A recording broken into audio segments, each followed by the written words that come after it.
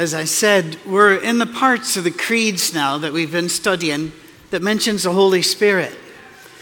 And the Holy Spirit is one of those beings, it's almost an event in Scripture. For years, when I was up in Michigan, I realized we needed to do some readjusting. And so I would start my sermons by saying, I want to tell you a story. And we would launch into that way. And I did that some in Colorado as well. In some way, I feel like I need to do that here because we tend to read Scripture without understanding the weight of it. For example, we'll see Jesus telling the apostles, go into Jerusalem, and there the Holy Spirit will come to you. And we just keep reading as if they went, oh, okay, that's cool, and went. They would have been trembling, frightened, concerned, frightened of their own lives because the Holy Spirit does not go where things are not holy. Well, would some of them die? Would some of them be left out?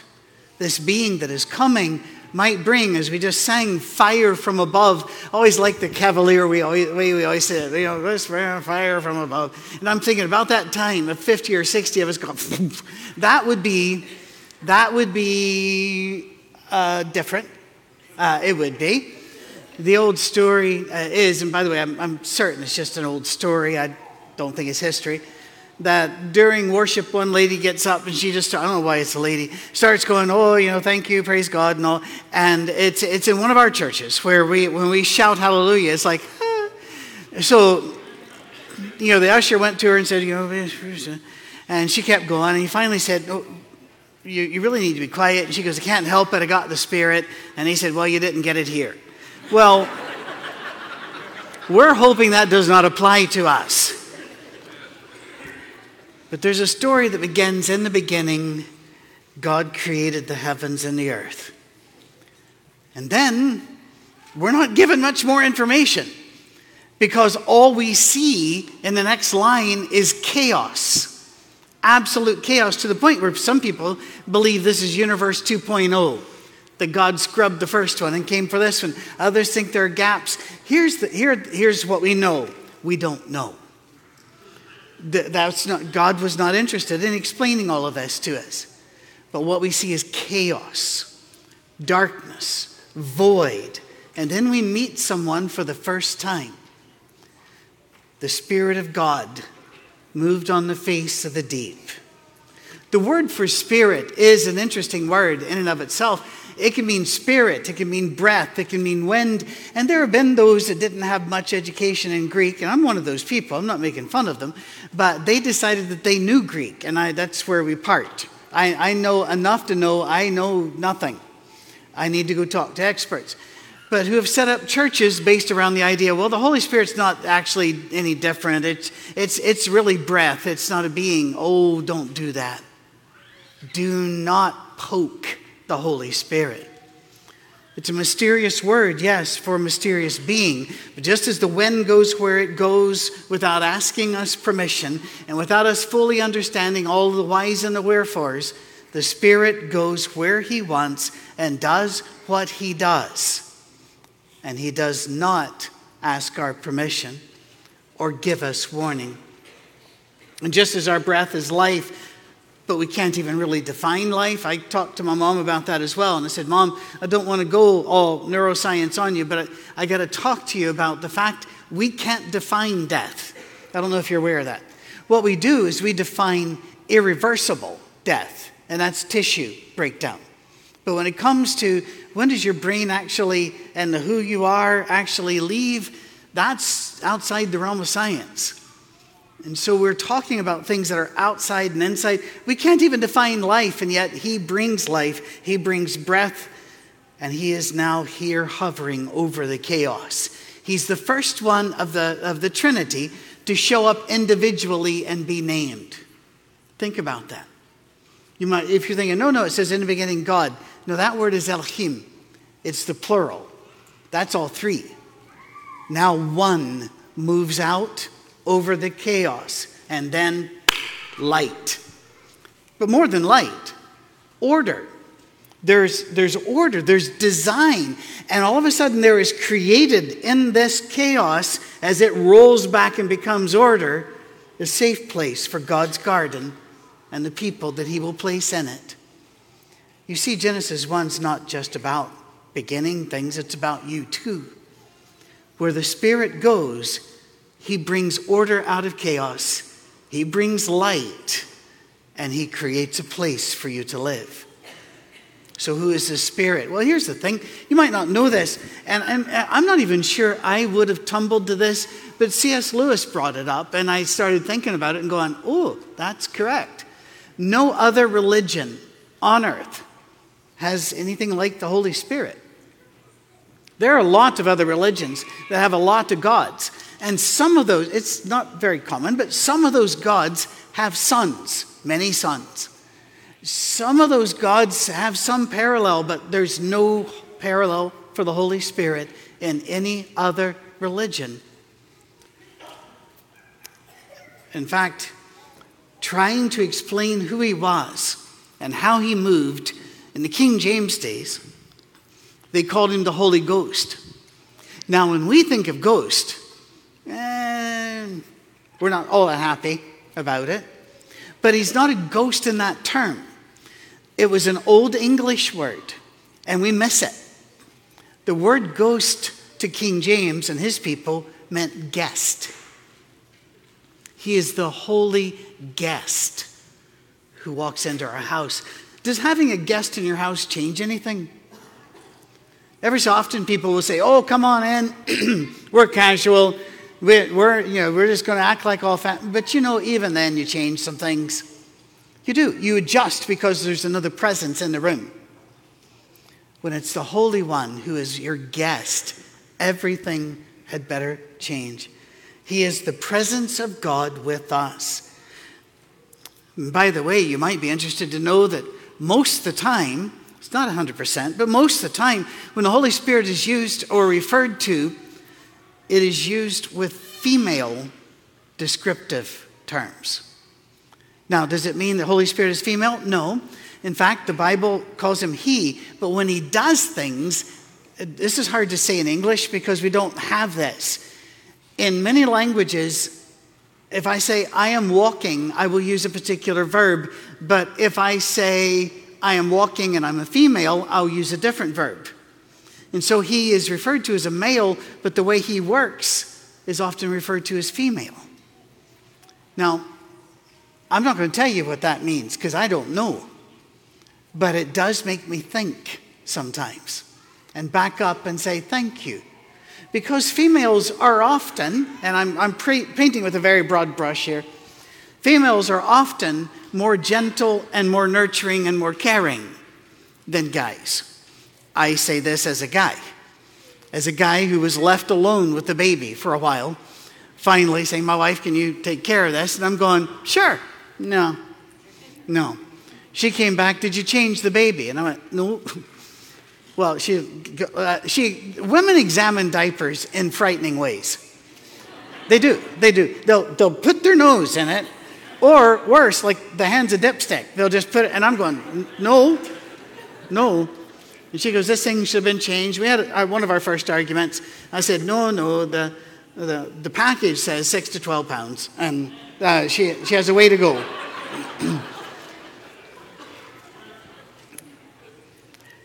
I'm glad the Holy Spirit nurtures us in that way.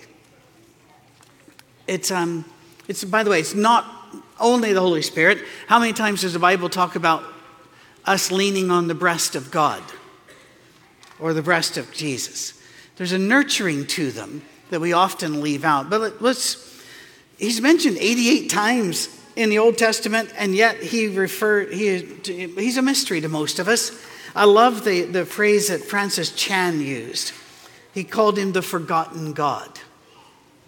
It's a great book, by the way, by that title. It's worth the study. Merry Christmas. There you go. Do you remember our discussion about God a few weeks ago? And I talked about boxes, and don't put them in boxes, but we're going to put them in boxes merely as way to do a general flow here, and that is that the Father plans, the Son executes the plan, but the Holy Spirit brings the order and the power. He also goes out first. He's just seen as going ahead of the plan to get everything ready. Turn on the lights, get things in order. In Genesis 1 and verse 2, we saw that. He's in creation. The order that we see in the universe comes through him. The Fibonacci sequence, or the golden ratio. If you don't know what that is, I'm not going to take the time to talk about it today, but there is a mathematical constant in the way cells are structured, no matter if that cell or larger structure is in a nautilus, or whether it is in you, or whether it's in a whale or an eagle. There is a pattern, there is a beautiful ratio built into this, which is the opposite of chaos. By the way, some of you may have heard of chaos theory. It was a really big thing back in the 80s and 90s, and people are still studying chaos theory, but the study has changed because we have realized after studying chaos theory, there is no chaos. What we thought was chaos was ordering itself into patterns. In Genesis 6 and verse 3, we find the Spirit trying to bring people back to morality and reason, but they refused him. They resisted him. Now this gets frightening because when they resisted him, the world in Genesis 6 spun immediately back into chaos, and we have the flood. Do we see a pattern here? When he moves, we had best pay attention. In Exodus 35, and I'm not going to read all of these because I've got so many pages, and I know we don't have classes, so I could hold you extra, except that some of you are going to flee anyway. So I want to stay within my box, all right? In Exodus 35, starting in verse 30, read forward from there, you see the Spirit, I love this bit, giving people artistic gifts. Who brings the beauty? Who brings the art, the color, the music? Do you see beauty in the world? Do you hear the music? Do you see art that moves you? Colors that lift you up? The Spirit gives voice to a part of us that would otherwise remain silent. Even in our prayers, we're told he interprets for us. He puts words to the emotions. The reason young people love music so much, and they do love it more than old folk. And you might say, oh, no, yeah, they do. Because us old folk only love the music we already know. They are trolling through all of these, looking for more and new music. And the reason is their brain is putting words with emotion. It's a big job that they've got to do. And so, by the way, let me just speak for you here. If you got a teenager and you say, why did you do that? And they say, oh, no, they really don't know. Because the words aren't there yet. That's why the music's so important. Who gave us all of this?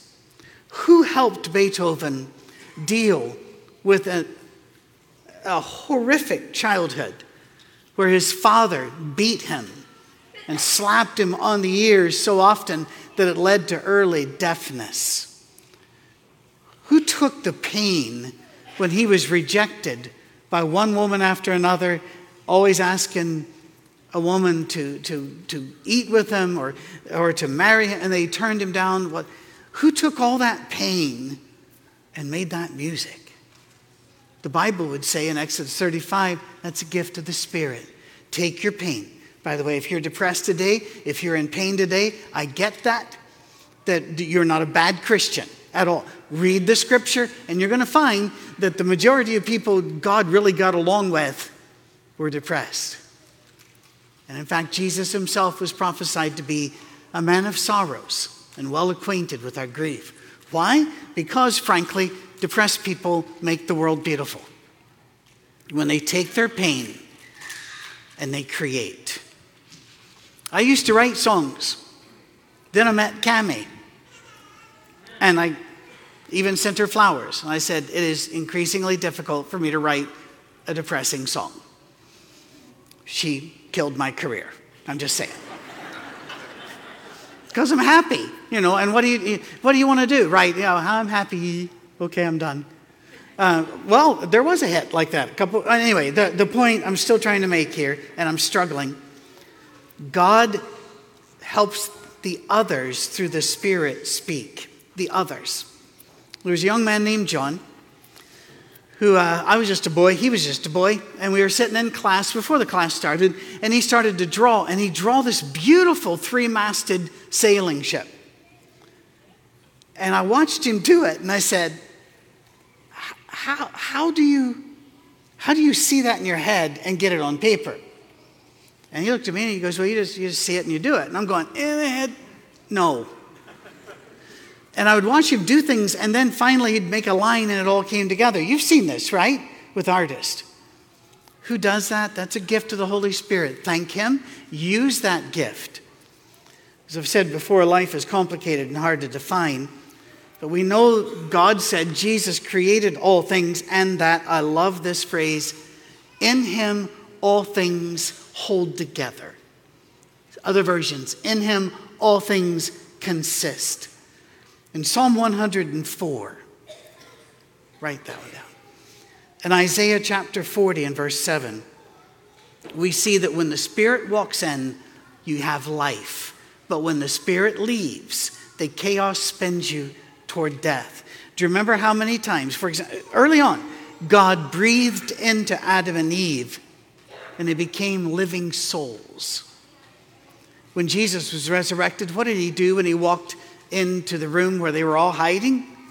He breathed on them. It meant he gave them the Spirit. He had to do it a couple times to get them out of the locked room. They weren't supposed to be there in the first place. They were supposed to be at work. They were supposed to be in Galilee. So he gave them the strength to do it through the Holy Spirit. When people needed extra wisdom to guide them through difficult times, the Spirit came to them in the Old Testament, on judges, on priests. In fact, Numbers chapter 24 and verse 2 tells us he gives us the words we need. That should sound very familiar because he prays with us and for us. But in Numbers 24 and verse 2, we have the words we need when we need them. But it is, of course, up to us to use them. And thereby lies a really important lesson to us. There's a baptistry behind here. That's a church word. If you're a visitor, I'm not sure what churchy words mean. It means it's a pool of water in a container. And we believe that to become a Christian, you have to believe that Jesus is the Christ, the Son of God. You repent of your sins. You confess that faith. And that's just by saying what I just said. And then that you are buried in the water in a semblance, Romans 6, of the death of Jesus, but then raised up in a semblance of the resurrection. And that, according to Romans 6, but especially Acts chapter 2, when that happens, something changes in your very cells. Well, we'll never see it in a microscope because it's not measurable. It's not seeable. But it is a promise of God that the Father, the Son, and the Holy Spirit now live in you. You are a temple. You are a temple. And there in your Holy of Holies is the Holy Spirit. And yet Paul tells the Galatians that they should be praying for the filling of the Holy Spirit. Wait a minute, you've already got it. Why is he praying for that? Because the Spirit is continually trying to lead us, listen, and act.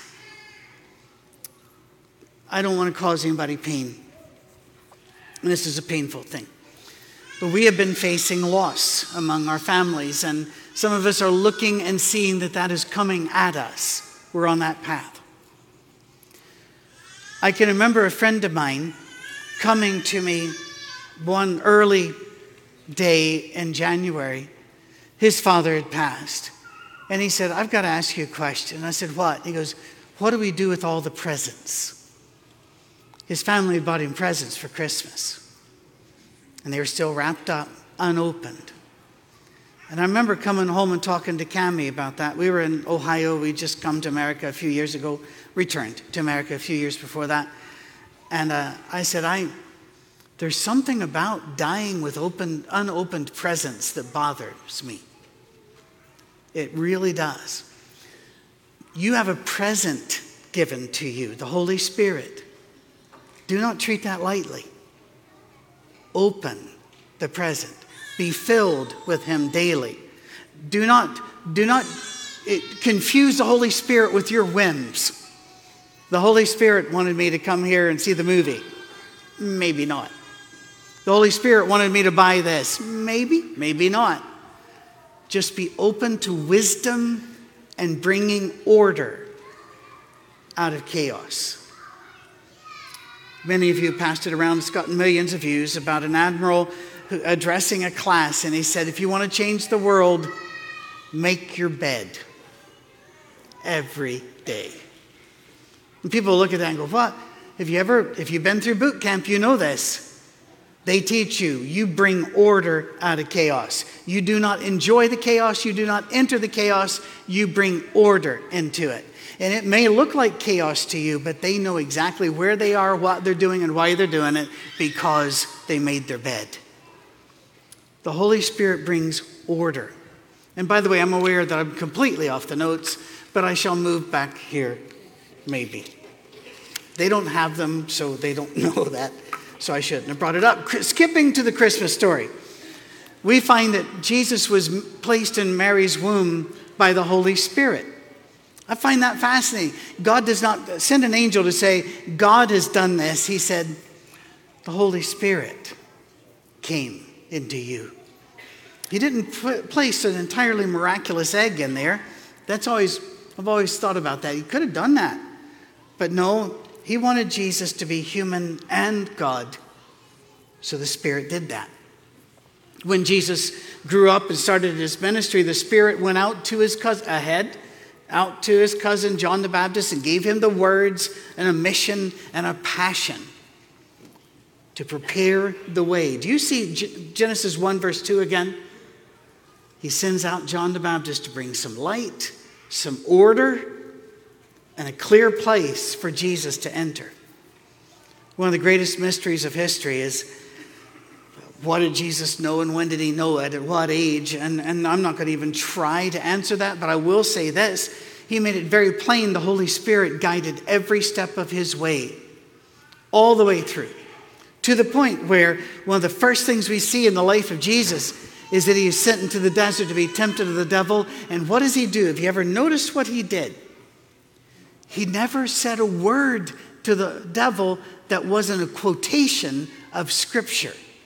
Which means, as we know, the Holy Spirit inspires the Scripture. Therefore, Jesus refused to even use a word unless the Holy Spirit gave it to him. When he was engaged with the devil, he was that obedient to God. He would not even use his own words. And it terrifies me whenever I happen to see a Christian show on TV where they start flinging about the Holy Spirit's name as if that was just something you could fling about, or they fling about Satan's name as if Satan's afraid of them, and he is not, and the Holy Spirit should be said with awe and reverence, not with loudness. He will bring you the words. Use those words. When Jesus tossed out demons, guess who gave him the power to do that? And when you need a gift or a clear path, it's the Holy Spirit that will do that. In Luke 11, we're going to take time for this. One day Jesus was praying in a certain place. When he finished, one of his disciples said to him, Lord, teach us to pray just as John taught his disciples. He said to them, when you pray, say, Father, hallowed be your name, your kingdom come. Give us each day our daily bread. Forgive us our sins, for we also forgive everyone who sins against us. And lead us not into temptation.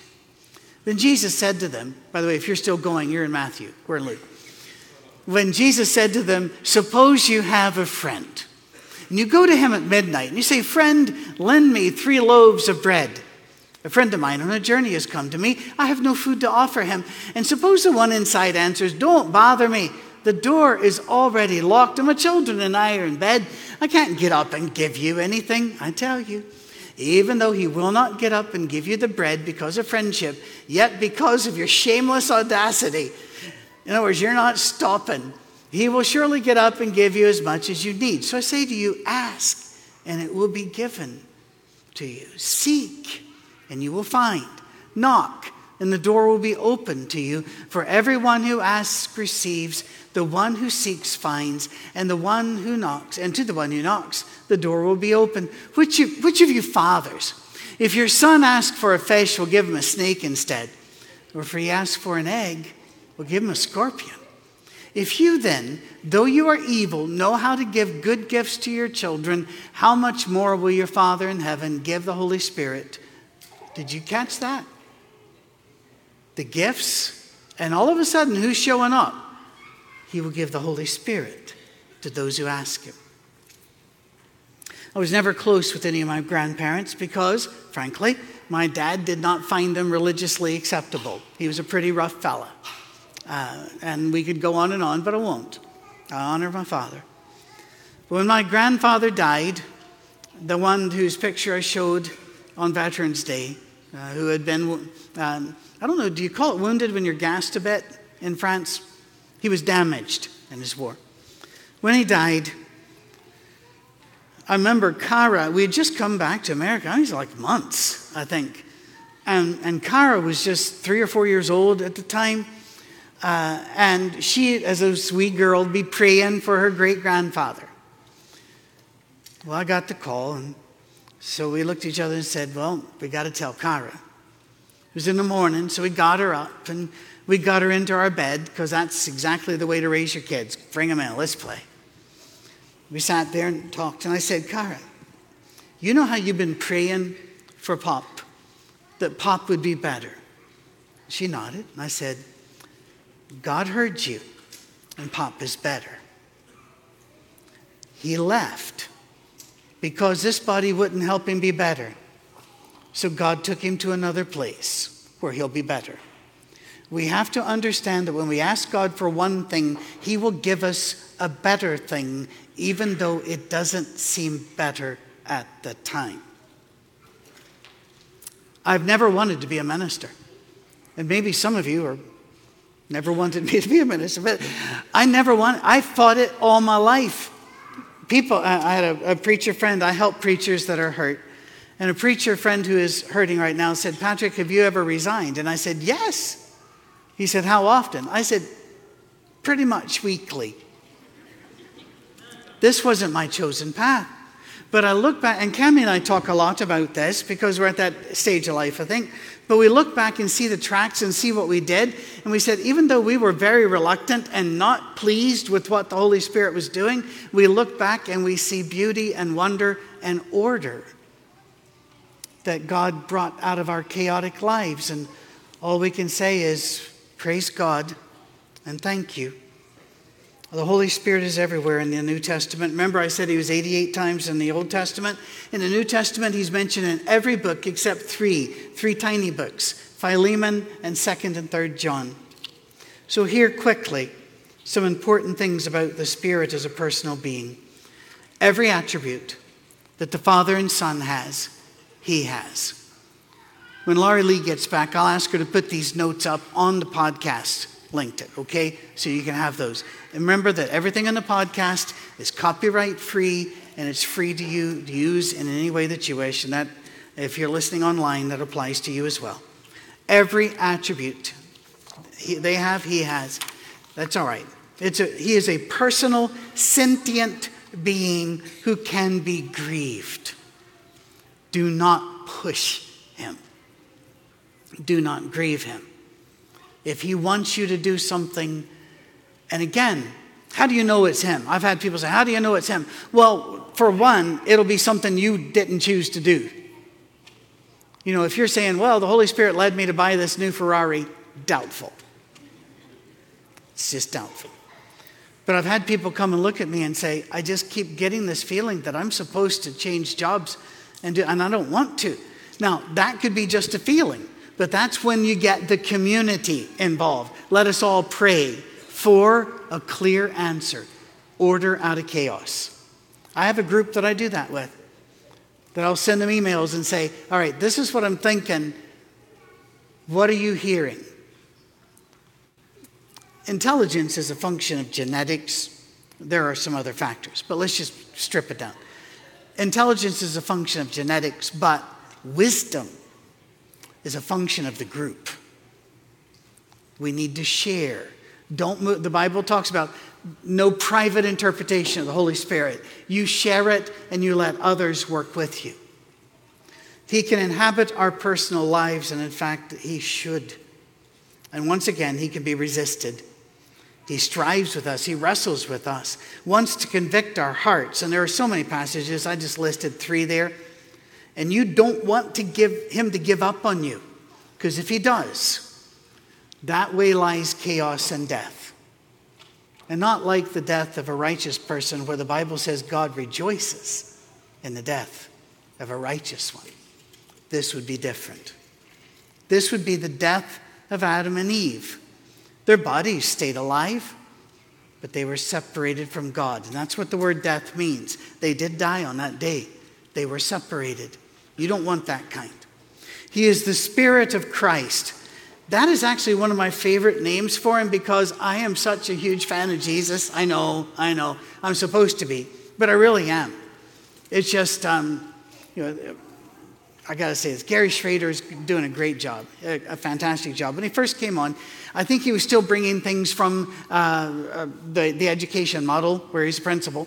And so he would get all excited about stuff. And he'd walk in and say, all right, I've told all the staff on Friday we're all going to wear our sweatshirts from our college team. I said, enjoy. And he said, well, don't you have? And I said, we don't do that. You don't go to British colleges to play ball. You study. And he goes, well, you could just wear your sweatshirts. And I said, we don't sell sweatshirts. We don't put stickers in the back of the window. We study. And this went on for a while. And then he decided that Patrick is the person to invite if you want to kill a party. And he's correct. He is correct. And I have killed many, and their pelts are on the wall. But I love that Spirit of Christ. We're Jesus' team here. This is who we are, but we need help being Jesus, don't we? Being Jesus isn't natural. We need help. The Spirit shows up. And he's a letter from God in our hearts. I love that. I'm not sure I can unpack all that yet, frankly. There's some things about the Spirit that are said that I'm not sure I've got my head wrapped around, and that's one of them. But I love it. I love the idea. And to have the Spirit, to have Christ is to have the Spirit. To have the Spirit is to have Christ. If we don't act like Christ, live like Christ, speak like Christ, and treat others as Christ wants, the Spirit will not stay there. For he knows he is not welcome unless we've invited into Christ. In the centuries since the New Testament was completed, what has the Spirit done? When I was a boy, nothing. He'd inspired the Bible. Now what does he do? Nothing. That's really close to blasphemy. You don't want to go there. The Spirit hasn't quit. He is still guiding us, guiding every Christian who will let him guide, guiding the artists, guiding the writers, guiding the musicians. He has given us wisdom. He's moved us along the road, and churches have to move and change too.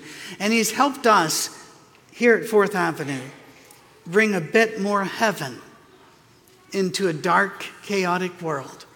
For that's my dream for this church, that we will be a preview of heaven, an outpost of heaven, regardless of how dark and stormy it gets outside.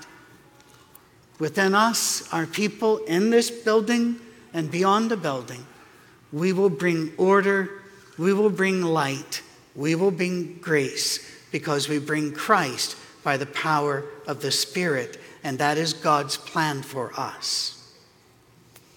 Would you stand? And we're going to read the Nicene Creed together as we have studied it so far. We'll finish it next week, Lord willing. Those of you only, we do not put pressure on anybody. Those of you who agree, if you would read with me. We believe in one God, the Father Almighty, maker of heaven and earth, of all that is seen and unseen. We believe in one Lord, Jesus Christ, the only Son of God, eternally begotten of the Father, God from God, light from light, true God from true God, begotten, not made, of one being with the Father. Through him all things were made. For us and for our salvation, he came down from heaven by the power of the Holy Spirit. He became incarnate from the Virgin Mary and was made man. For our sake, he was crucified under Pontius Pilate. He suffered death and was buried, and on the third day he rose again in accordance with the Scriptures. He ascended into heaven and is seated at the right hand of the Father. He will come again in glory to judge the living and the dead, and his kingdom will have no end. We believe in the Holy Spirit, the Lord, the giver of life, who proceeds from the Father and the Son. With the Father and Son, he is worshiped and glorified. He has spoken through the prophets. And all the church says, Amen.